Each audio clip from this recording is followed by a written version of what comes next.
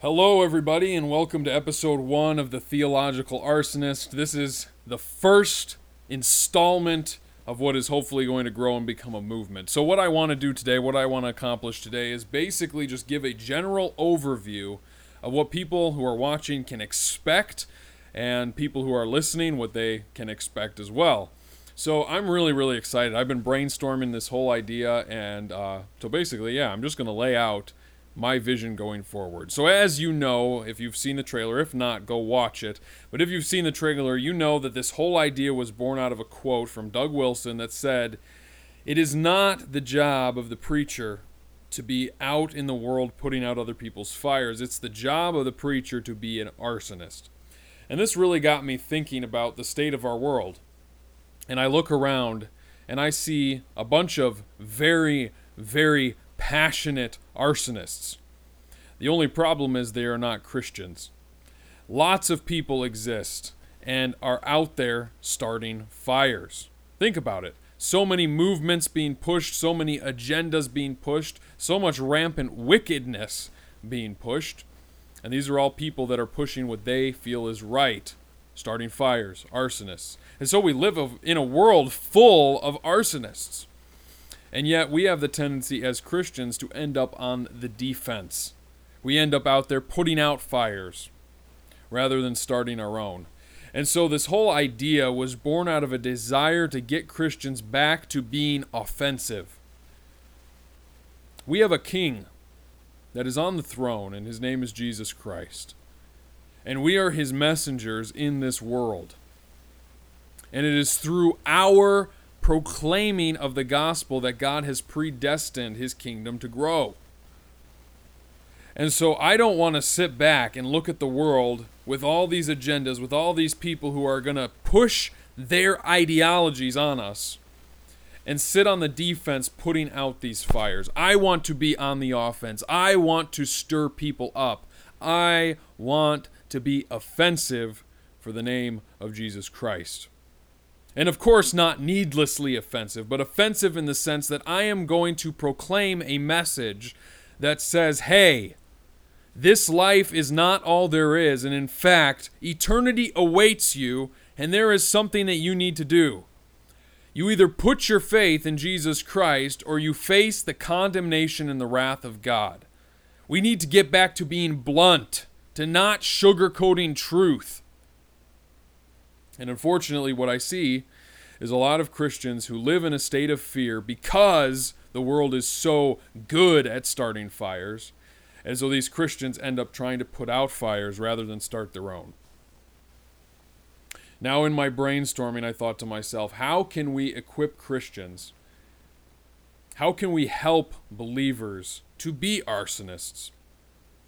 And what it really boiled down to for me was taking an assessment of the state of the world right now. Taking an assessment of Christian culture.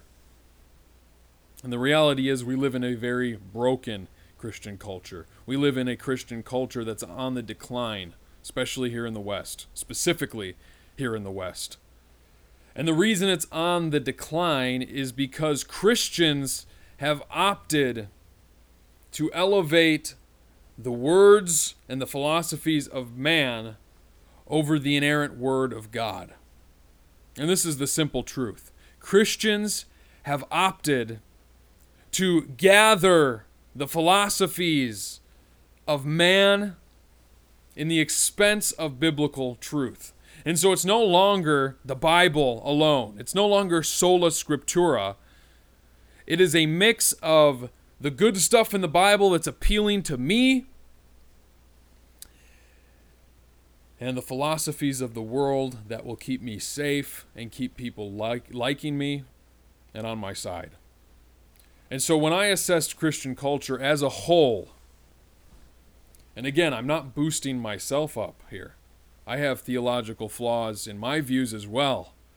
But when I looked at Christian culture as a whole, I saw a pervasive people-pleasing, a pervasive sense of I deserve something from God, a pervasive sense that we are the centerpiece of God's redemptive plan. And what this boils down to is just what I said, mixing philosophies of man with Scripture, mashing them together and calling it the gospel. And so, my friends, my solution is, if we want to take back culture,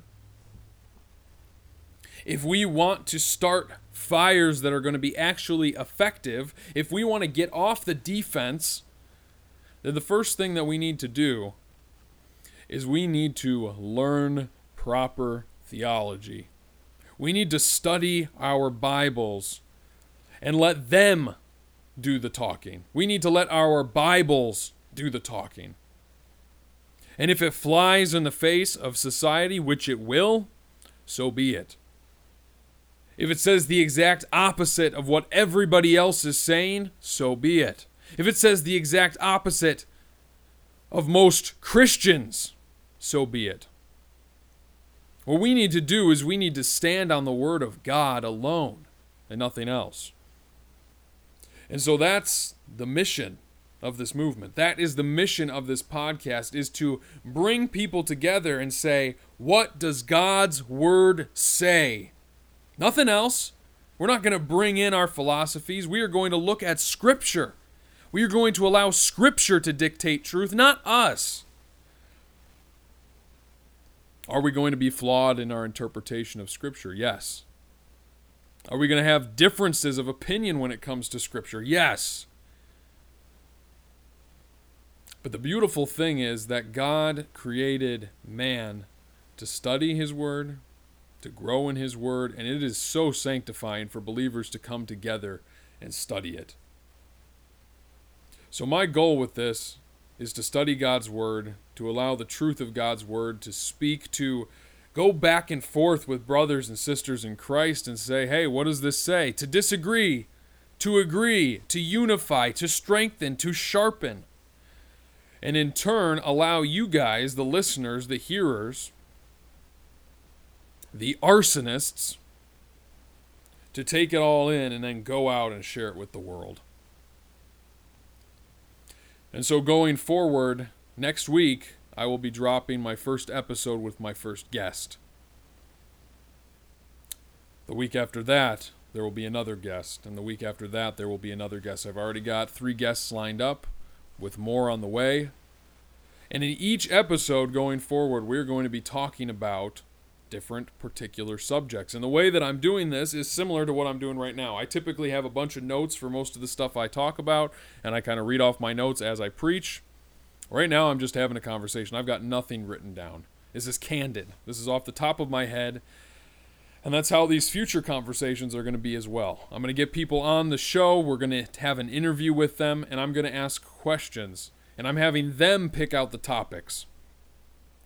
So, for example, the first guest, we're going to be talking about the sovereignty of God and the implications of that on the Christian life. And that is a subject that I let him pick. I said, hey, I want to know what you are passionate about talking about, and let's bring that on the show and let's seek truth over it. And so each guest that I have on is going to bring a different subject that they have thought of on their own, and we are going to have a candid conversation about it. And my hope is that through this, not only will you hear the back and forth of brothers and sisters in Christ diving into the Word, but on top of that, you will also hear 2 people equally dedicated to starting fires in the world that will change culture as we know it. We need a revival, folks. We need the church to stand for God again with no excuse. And so that is my goal and my mission with this show, is to take a dying church in the West and not just revive it, but turn it into the most dangerously offensive movement this world has ever seen. And I'm not the head of the movement. Christ the King is. One of the verses I love most comes from 1 Corinthians chapter 15. It says, "For he must reign until he has made all his enemies a footstool for his feet." In the Psalms it says, the Lord said to my Lord, sit at my right hand until I have made all your enemies a footstool for your feet. We see this picture pop up multiple times of Christ reigning and his enemies being subdued. Christ said, all authority in heaven and on earth has been given to me. To me. Therefore, and we need not look over that word therefore, because that's important. Therefore, go and make disciples of all the nations. And the interesting thing is, sometimes I think Christians simplify the gospel. We think that it's just about saying, hey, Jesus died for your sins. Accept him. And then we're done. That's it. But it goes far beyond that. It's not a matter of Jesus died for your sins and then you move on to the next person. That's not discipleship. Jesus said, therefore go and make disciples. Disciples are different than people who say, I accept that message, and then move on. Disciples are people who are actively following Jesus Christ. And for us to make disciples requires us to know God's word and to teach and to sharpen and to refine. I think one of the biggest mistakes that we've made in culture and in the Christian church is this idea that the pastors and the teachers are the ones who do God's work. We're just the listeners. We just sit and we take it in and we go, oh, good message, Pastor. That was great. I took my notes, I read my Bible, and then we get home, we put the Bible back up on the shelf, and we live our weeks as if nothing has changed. Friends, when Jesus said, therefore go, he was not just talking to a special group of gifted people. He was talking to every Christian on earth. The disciples of Christ discipled others to follow Christ. Those disciples discipled others. How do you think the gospel has made it this far? Because of faithful believers who have discipled the nations as Jesus commanded. Why do you think Christianity is failing in the West? And I shouldn't use the word failing, but why do you think that Christianity has been so rampaged by false teaching and apostasy? Well, maybe it's because we've lost sight of the call to discipleship. So my hope is not that you'll listen to this show and be encouraged by a good word. My hope is that you're not going to listen to this show and say, that was awesome. Can't wait to watch the world get changed. My hope is that you will take this upon your shoulders and that you will recognize that the power to change the world has been granted unto you because of him who reigns and who said, therefore go. And just on another note, because of how sad I am about culture right now, if we look out at the world right now and we see the riots going on, destruction of property, when we look and we see the death of George Floyd, and we look and see the peaceful protests, which I'm a huge fan of and I have so much support for, when we see all this stuff, it can be very easy to look and say, the world is falling to pieces. It can be very easy to get discouraged and think that the world is ending and falling apart. But the thing we need to remember is that beyond the senators, beyond the governors, beyond the mayor and the city officials, beyond the Supreme Court, beyond the President of the United States, beyond the United Nations, beyond all leaders and authority, there is one ruler on his throne who commands them all, and his name is Jesus Christ. Friends, we are not preaching a gospel about a king that is to come. We are preaching about a gospel about a king who is. We're not preaching a message saying, trust Jesus, he's coming someday.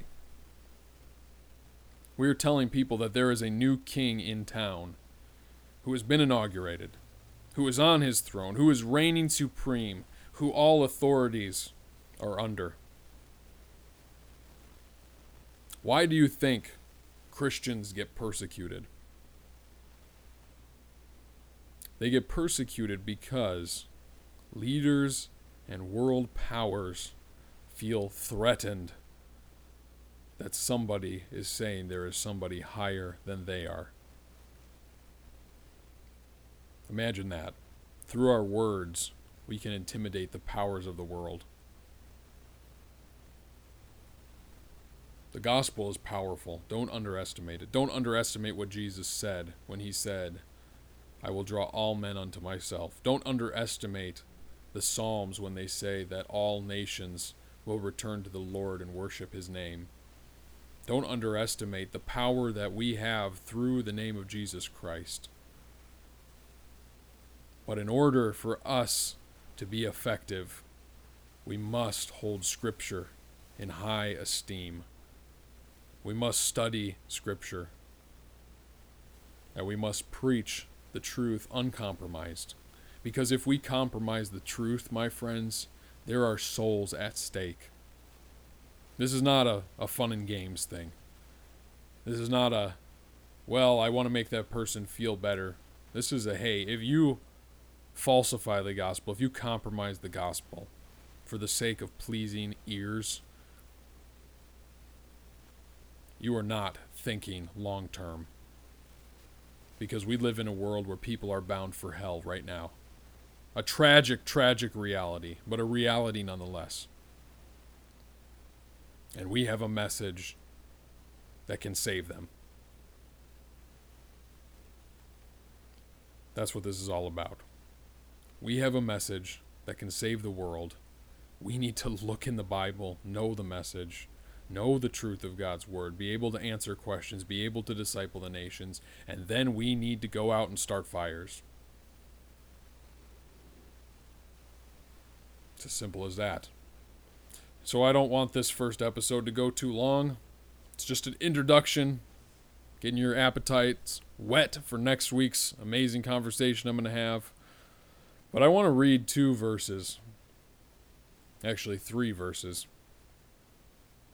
3 verses that for me are the fundamental foundation for this movement. And I can assure you that each and every guest that I have on this show is right in line with these things. So the first verse represents the desire for God's word to be the ultimate authority. That comes from Hebrews 4:12. I read it in the trailer. For the word of God is living and powerful and sharper than any two-edged sword, piercing even to the division of soul and spirit, of joints and marrow, and it is a discerner of the thoughts and intents of the heart.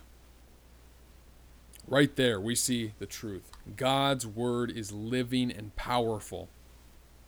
It is sharper than a two-edged sword. It pierces the soul. It pierces the spirit. It pierces the joints and the marrow. And it is a discerner of thoughts and intents of the heart. There's nothing the word of God cannot do. So we must study it faithfully and know it. Secondly, Colossians 1:16. For by him all things were created that are in heaven and that are on earth, visible and invisible, whether thrones or dominions or principalities or powers. All things were created through him and for him. So my second point is, this whole thing is about Christ. Not me, not my guests, not even the world, not even saving Christianity in the West or in the world. Rather, this is about Jesus Christ. All things that were created through him. And all things that were created, visible or invisible, are for him. And so my perspective in this is, number one, Scripture needs to be our one and only source of truth. And secondly, everything that is said and everything that is done on this show is for the glory of God. And then lastly, a more personal call to us as believers. Colossians 2:6. As you therefore have received Christ Jesus the Lord, so walk in him. How have we received Christ? By faith. How do we walk in him? By faith. Faith alone, through the grace of God alone. All for the glory of God. Holding the Word of God open as our ultimate authority. Friends, if we can recognize that through faith in Christ, he has made us a new creation so that we are capable of discerning and understanding the things of God, we can go forth and for the glory of God, open up his word and say, what does this say? Read it, understand it, and go out and preach the gospel to the world. One of my favorite verses in Scripture, I said I was going to do 3 verses. Here's a 4th one, and then I'm going to close. Jesus is preparing his disciples in John about the Holy Spirit. And he says, when the Helper arrives, he will teach you all things and remind you of all that I have commanded. And I just think that's such a beautiful picture of just the totality of what it means to be a Christian and be indwelt with the Spirit of God. Through the Spirit, we are taught all things, and he will bring to mind all that Jesus has commanded. The reason that we're no longer under the law, as Paul says, the reason that we're no longer having to answer to tablets of stone or systematic dietary laws is because the fulfillment of the law dwells within us and actually has the power to equip us to obey. See, we cannot obey God in pursuit of getting on God's good side. We have to be on God's good side in order to obey. And so as I close today, again, I want to call you. Join this movement. Be ready to listen to these interviews. Open up your Bible with us. Listen to us go back and forth and compare just thoughts about what Scripture says. And ultimately, may God be glorified. May his word be elevated. May we walk by faith and not by sight. And may we conquer the world one torch, one spark at a time.